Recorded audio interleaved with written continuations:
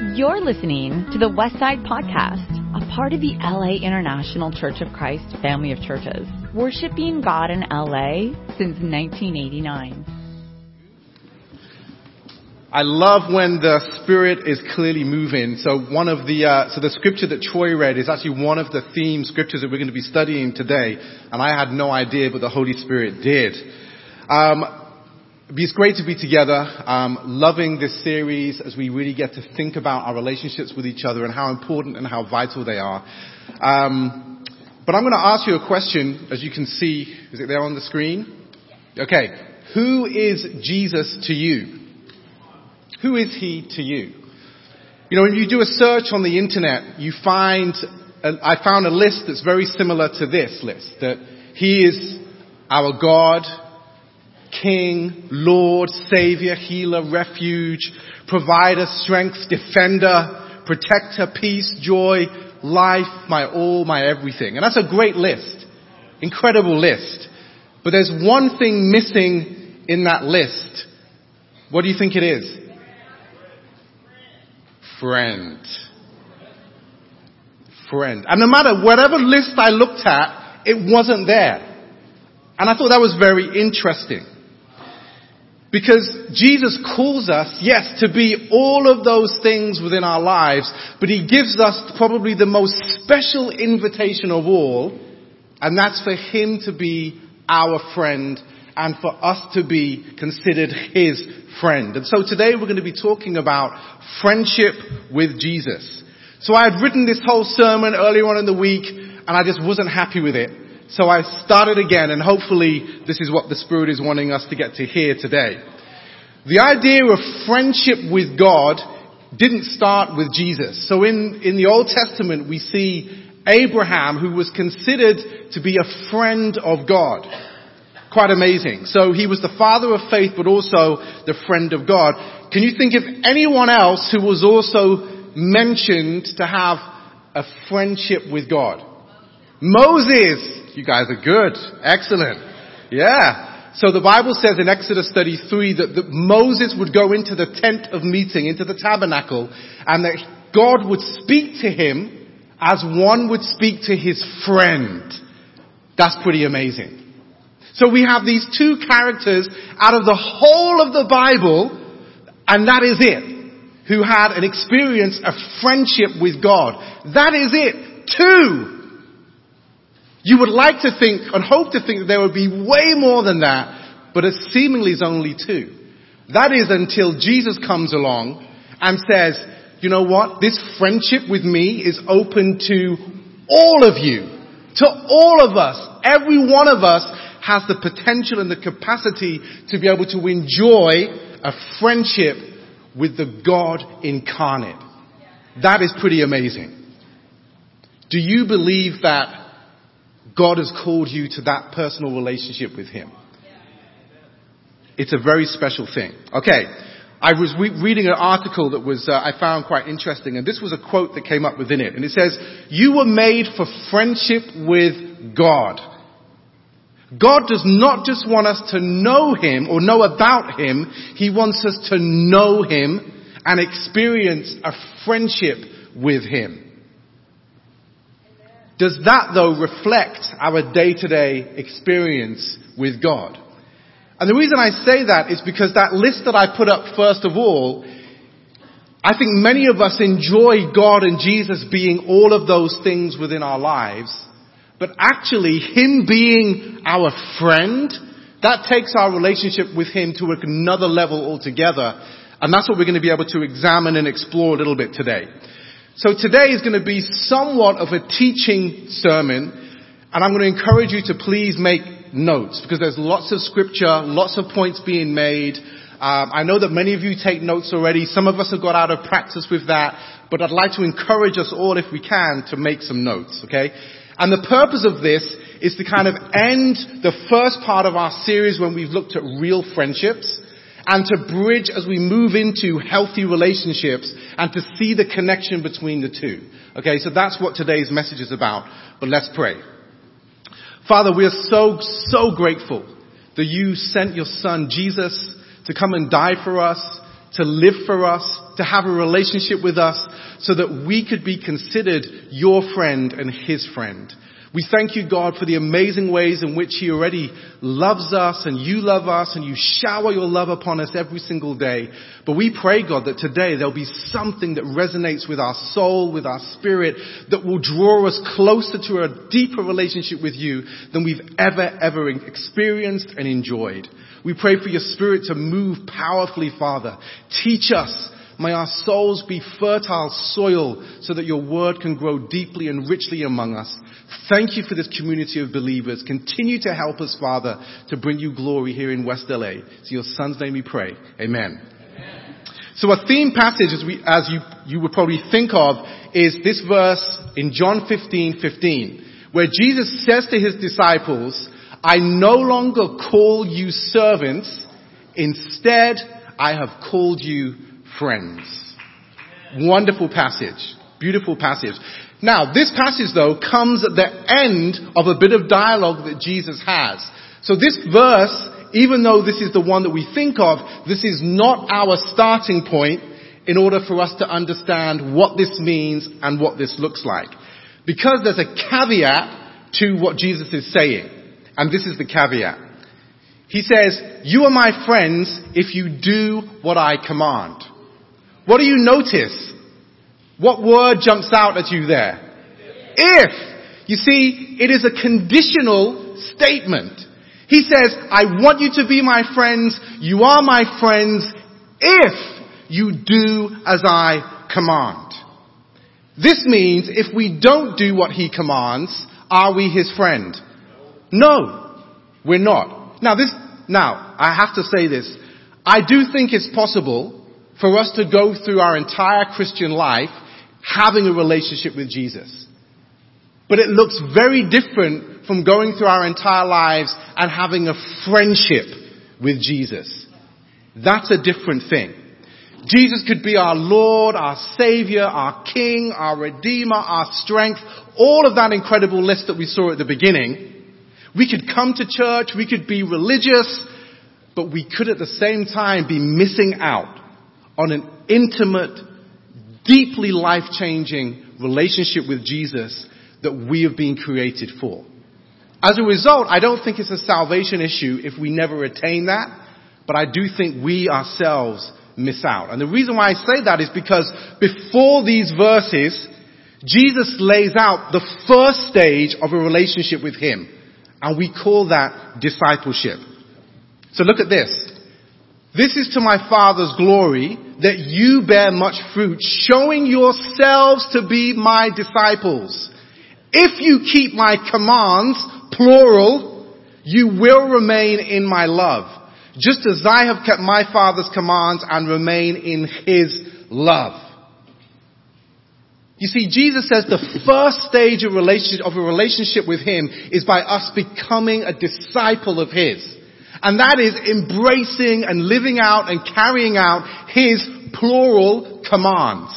He does say there's one specific command, singular, that we have to put into practice in order to become his friend. And that's what we'll look at in a moment. You know, many of us came out to this family of churches with lots of religious experience. Grew up going to church, going to mass, whatever it might be, but never truly understanding the call of discipleship. I was definitely one of those. I didn't know what it meant to walk like Jesus, to put his teachings into practice. I didn't even know really what those teachings were. I needed help. Many of us needed help. We needed to be guided through the scriptures to understand what those commands were and how they apply to our lives.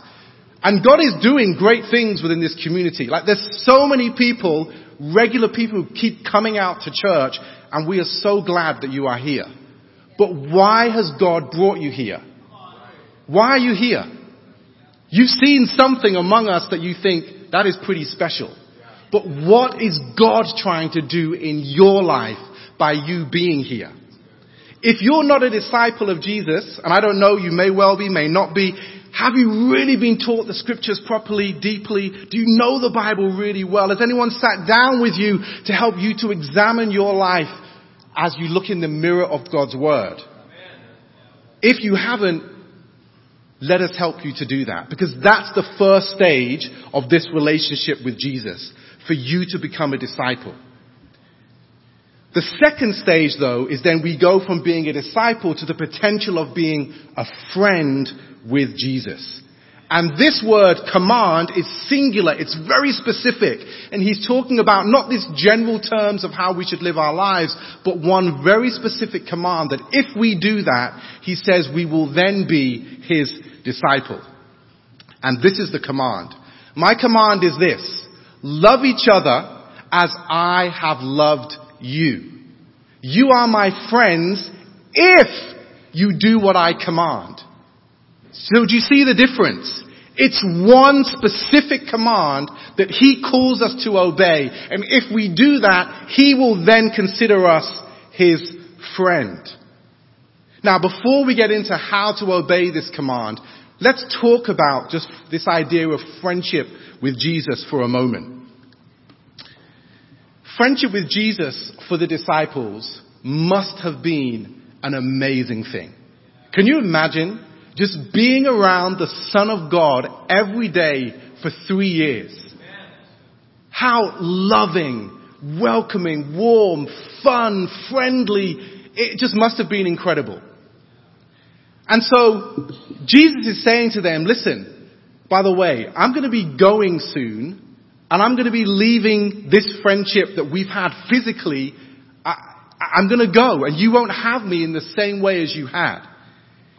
And life is going to be really hard. In chapter 15, he tells them what's going on. He says, you're going to face persecution. People are going to desert, the fellowship. But I'm still with you, and I'm still going to be your friend if you love one another. So he's preparing them for what is to come. He says, don't worry, even though physically I will not be here, we can still be friends. And so as a result, that applies to us as well. That Jesus invites us to enjoy the same level of friendship, even though he's not physically here with us. I was reading an article from Psychology Today about traits of good friendship. And this is what came up. I really liked these. So you have this list of integrity, caring, congeniality. Congeniality kind of just means pleasant to get along with and to be around. See, these are the traits that God wants us to have with one another. And you could perhaps think about one of your best friends, and you could think, that's who that person is for me in all of those areas. I've got a couple of friends that tick every one of these boxes. Very special people. Very special. God wants us to have these types of traits with one another and in our relationships with each other. But this list could very easily be who Jesus is for us every single day of our lives. There is not one of these qualities that Jesus does not personify for us every single day. Is that a friendship, though, if Jesus is the one giving us these things daily? Is it a friendship? I don't think it is.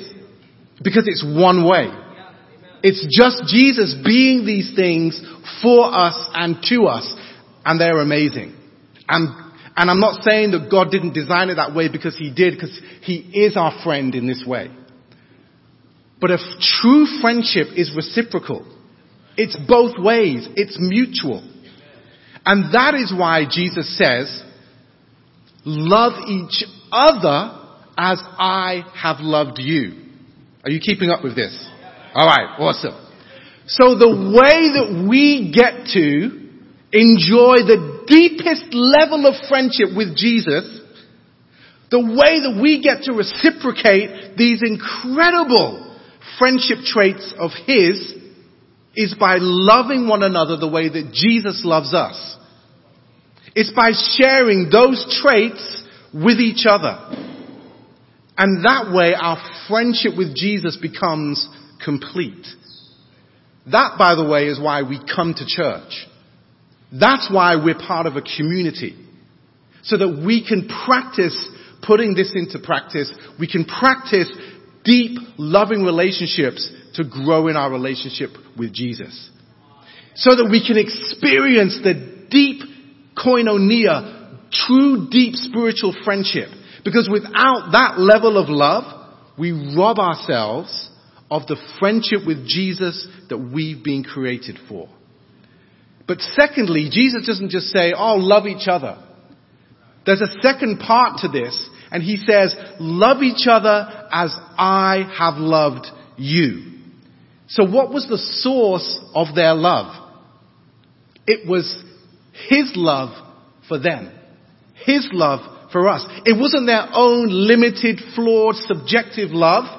Because every one of us have been loved in different ways over the years by different people. Some of us come with baggage. We've been harmed. We're in trauma. And it's very difficult for us to love. Others of us have just had love lavished on us our whole lives. And it just overflows. But we're not all in the same place. And so Jesus says, don't just love by how you've been loved by people, because unfortunately dysfunction is the gift that keeps on giving. He says, love as I have loved you. He becomes our standard. He becomes our source of strength, not the limited love that we've maybe received. Okay. So when we're called to love as Jesus has loved, it's really important that we think about how has he shown this? How has he modeled it for them? Now, for the disciples, they were around him for 3 years. So they got to see his interaction with them. They got to experience what that looks like so they could immediately think, oh, Jesus loved us in this way. We can do the same. And that's why partly we have the gospel, so that we can see Jesus' interaction with the disciples. But in 1 John 4 verse 19, the Bible says, we love because he first loved us. We love because he first loved us.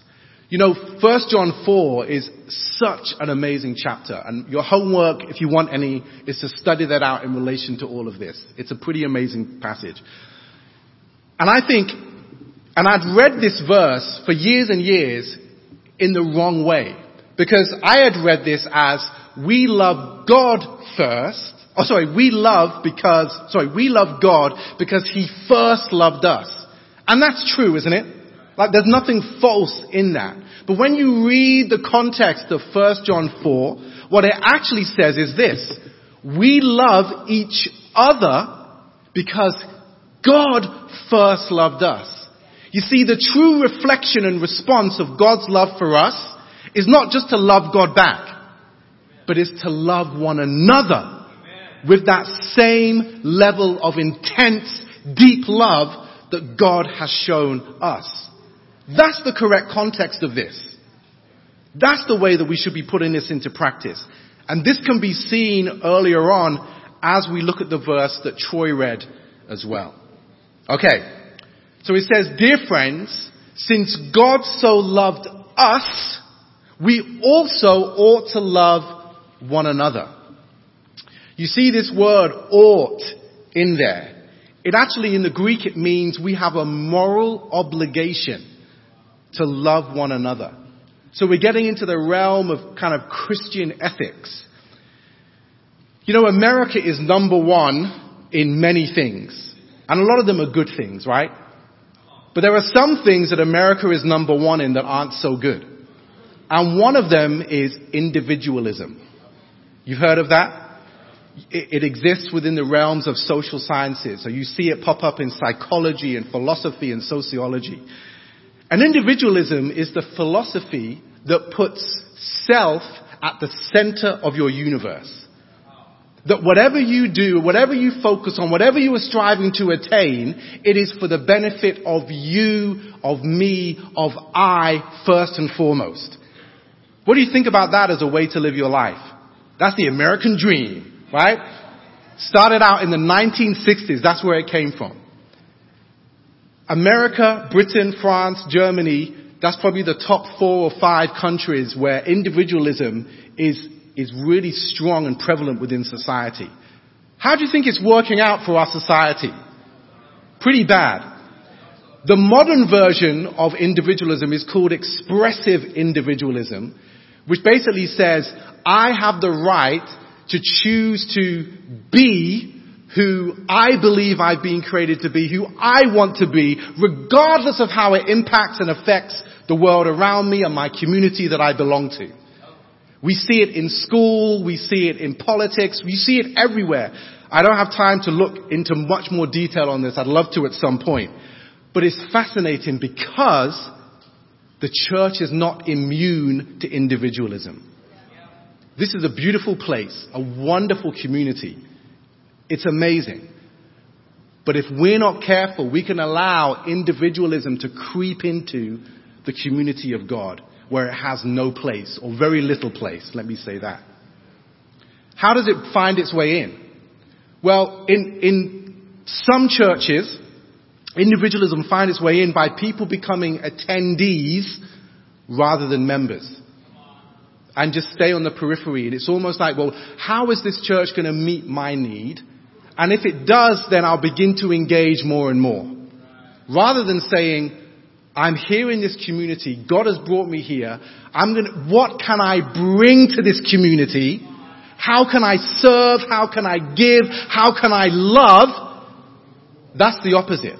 That's collectivism, if anything. But it's completely different approach to how is this going to benefit me? What is in it for me? Individualism also says that you should be able to embrace Christianity on your terms. That it's totally okay for you to have your version of what it looks like to be a Christian and find the church that suits that paradigm in which you want to exist within. Regardless of what the gospel says, regardless of what the Bible teaches, it's all about you. Individualism says when you're called to serve or to care or to step up in some way to help benefit the community, an individualistic answer says, well, what's in it for me? What do I get out of it? How will it benefit me? It has no place within biblical, gospel-centered Christianity. Because in gospel-centered Christianity, instead of looking inward, we look upwards. And we look to God. And secondly, we look to one another. When we're called to give and to share and to care through true koinonia, it has no place. It doesn't work. It destroys the fabric of what God is trying to create. So I would love, as I said, to talk a bit more about that at some point. But if any of that has resonated with you, because I think we all have to be careful because it's pervasive, it's all around us. But we've got to think and wrestle with that temptation. Just because the world is doing it that way doesn't mean to say we embrace it as disciples of Jesus. See, we march to a different drum. Okay? All right, let's move on. So, this passage in 1 John 4, 11 and 12.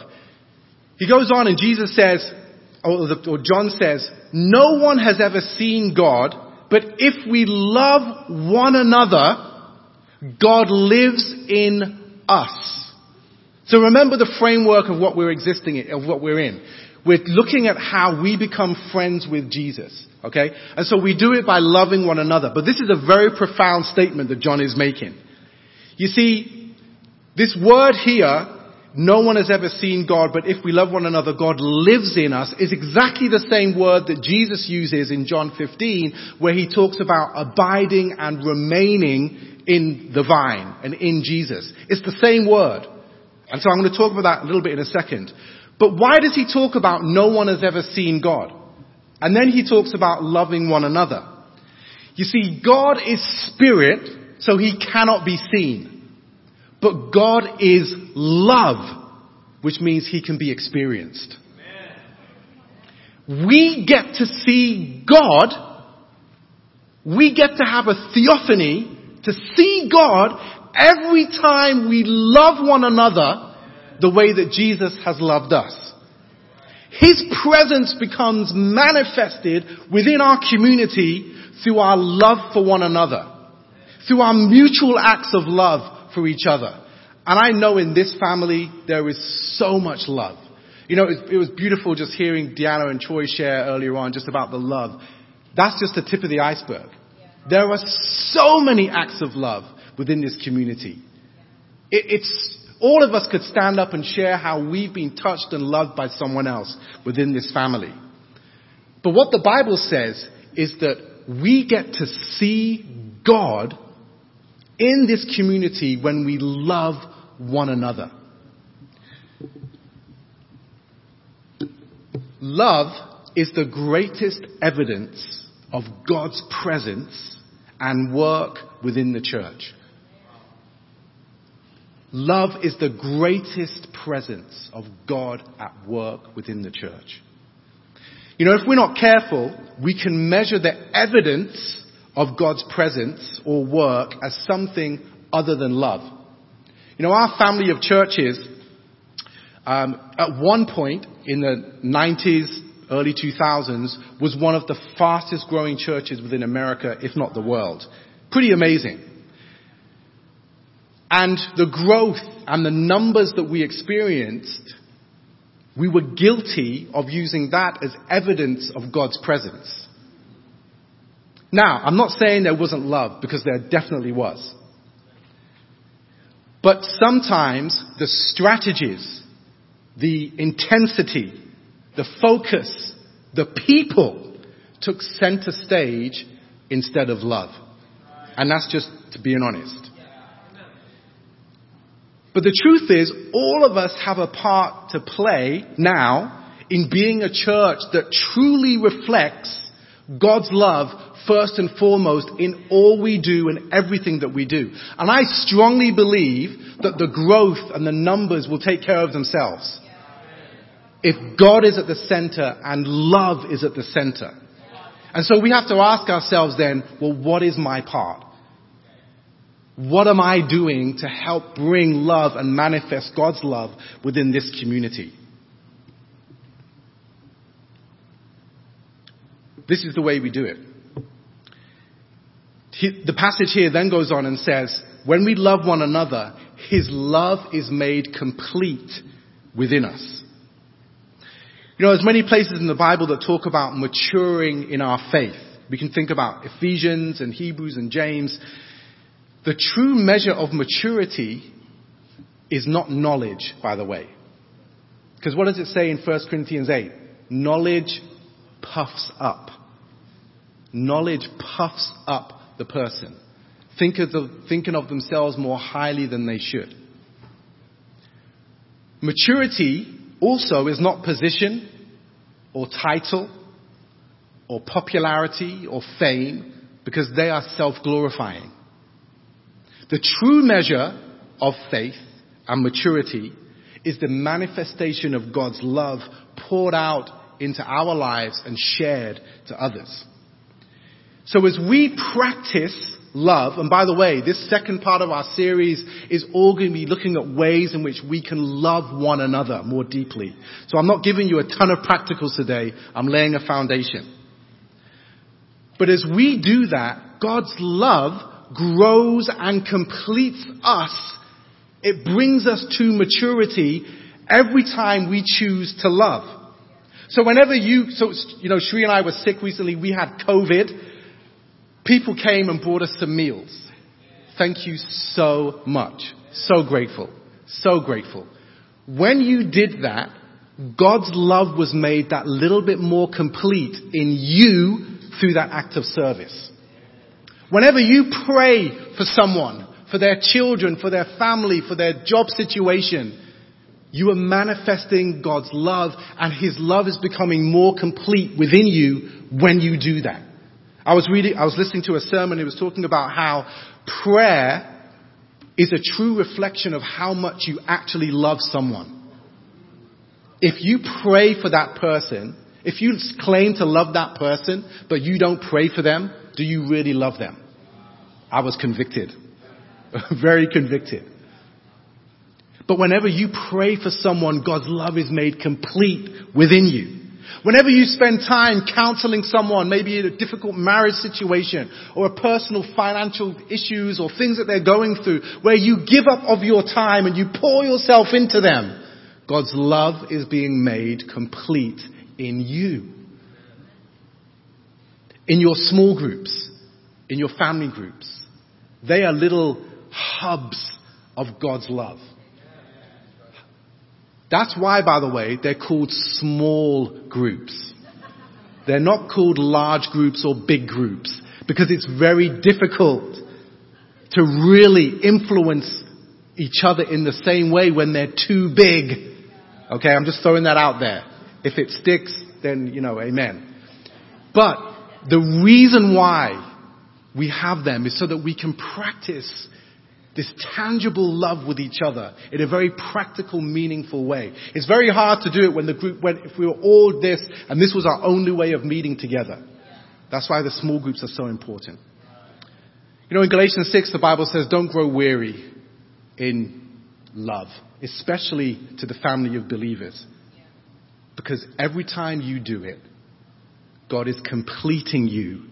He's bringing you on to maturity, that little step, that little increment more and more. What a beautiful way to look at the acts of service, the things that we do. Therefore, we don't even need to think about what's in it for me. What's in it for you is that you're becoming more like Christ. That's the greatest blessing of all. And when we do that, God becomes more and more manifest within our community. The second part of our series, as I spoke about, we're going to look at the one another scriptures. And there's plenty of them, but we're going to just focus on 6 or 7 of them for the rest of the year. So what have we discussed today? Well, what we've discussed is preparing ourselves, laying down the foundation for God to sow incredible seeds of faith and love by putting these verses that we'll look at over the next few weeks into practice. But for today, we've looked at through our love for one another, we become friends with Jesus and God's presence is manifest among us. That is why we love. That is how we become friends with Jesus. Individualism, as I spoke about, has no place. But thankfully, Jesus is our constant role model. So as we transition into communion, the very best act of love, of course, was Jesus and was his sacrifice. His sacrificial love that he made for the entire world was the highest level of love that we could ever experience. And at that highest level of love, what does Jesus say to us? He reminds us that greater love has no one than this, to lay down one's life for one's friends. See, this is what Jesus did for us. And this is therefore what he asks us to do for one another. The way that we do this is by loving and laying down our lives and loving each other in the same way that Christ did. Where in your life maybe is God calling you to love? If you can identify that and pray about that, simply remember that God loved you first and go with that as your strength. I hope this has been helpful. I know there was a lot in there. As I said, it's foundational that God can build on. But take it, pray through it, look at the scriptures and really ask God to show us all where he wants to take us. But let's pray for the communion at this time. Father, we are very grateful, Lord, for your amazing, amazing word. God, your scriptures are here to transform us and mold us and shape us into the likeness of your Son. We thank you for him, that the one who laid down his life for us. We pray that his death, God, will never be in vain. God, that we will allow his love and his sacrifice to transform us individually, but also then to transform this entire community to truly represent you so that you can be manifest here in West LA. Thank you for the great things that you are doing already. This is such a loving place. But we pray, God, we know that you are not done with us yet. And so we pray, God, that we will allow Jesus' love, his body that was broken, his blood that was shed, to truly be at work within our lives, to give life to our mortal bodies, and to give love to our sometimes selfish hearts that we can have. We love you so much. We're grateful for Jesus. And it's in your Son's name we pray. Amen. You've just listened to the Westside Podcast. For more information about our ministry, please visit thewestsidechurch.com or laicc.net.